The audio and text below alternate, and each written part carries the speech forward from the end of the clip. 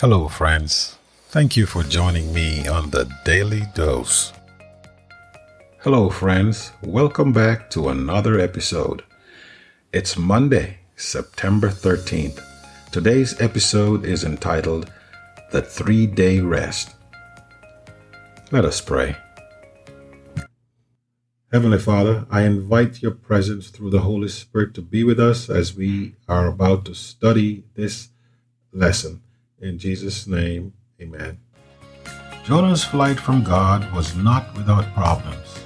His short-lived rest was disturbed when God miraculously intervened with the storm. Jonah was saved from a watery grave by God, who ordered a fish to save Jonah. However, it was only when Jonah found himself in a forced 3-day rest in the stomach of the big fish that he realized how very dependent he was on God. Sometimes we have to be brought to the place where we don't have anything that this world offers to lean on in order to realize that Jesus is who we really need. Let's read Jonah's prayer in the belly of the fish. See Jonah 2, verses 1 to 9. What did he pray about? Jonah 2. Then Jonah prayed to the Lord his God from the belly of the fish, saying, I called out to the Lord out of my distress, and he answered me. Out of the belly of Sheol I cried, and you heard my voice. For you cast me into the deep, into the heart of the seas, and the flood surrounded me. All your waves and your billows passed over me. Then I said, I am driven away from your sight, yet I shall again look upon your holy temple. The waters closed in over me to take my life. The deep surrounded me. Weeds were wrapped about my head at the roots of the mountains. I went down to the land, whose bars closed upon me forever. Yet you brought up my life from the pit, O Lord my God. When my life was fainting away, I remembered the Lord, and my prayer came to you, into your holy temple.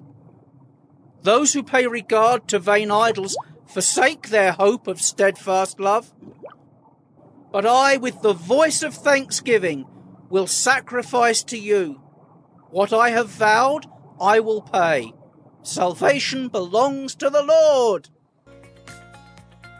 Though he was there in the deep, in a very dangerous situation, Jonah in his prayer prayed about the sanctuary.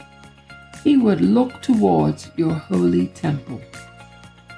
What is going on here?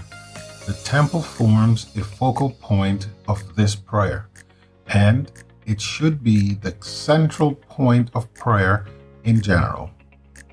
There is primarily only one place in the Old Testament where God can be found. He is the sanctuary. In Exodus 15:17 and Exodus 25:8. The sanctuary is the central point of prayer and communion with God. Yet Jonah was not referencing the Jerusalem temple. Rather, he was talking about the heavenly sanctuary. See Jonah 2:7. That's where his hope existed, because that's where God and the salvation he offers truly comes from. Jonah finally understood this important truth. He had experienced God's grace. He had been saved. As the big fish spit him out, he understood firsthand about God's love for him. A runaway prophet, he certainly had learned, even if not without some detours along the way, that the only safe course for any believer is to seek to be within God's will. So now he decided to do his duty and obey God's order, finally heading for Nineveh. No doubt on faith, as he was heading towards an exceedingly wicked city whose citizens might not like this foreign prophet telling them just how bad they were. Sometimes we might just need to get away from it all in order to get a fresh perspective on things. Though the story of Jonah, who miraculously survived in the belly of a fish, is a rather extreme case, how might stepping out of your normal environment allow you to look at it from a new and perhaps a needed perspective? Hey friends, trust that you're enjoying these podcasts. We look forward to tomorrow when we will review the next topic, Mission Accomplished. Let us pray. Heavenly Father, we thank you for these lessons.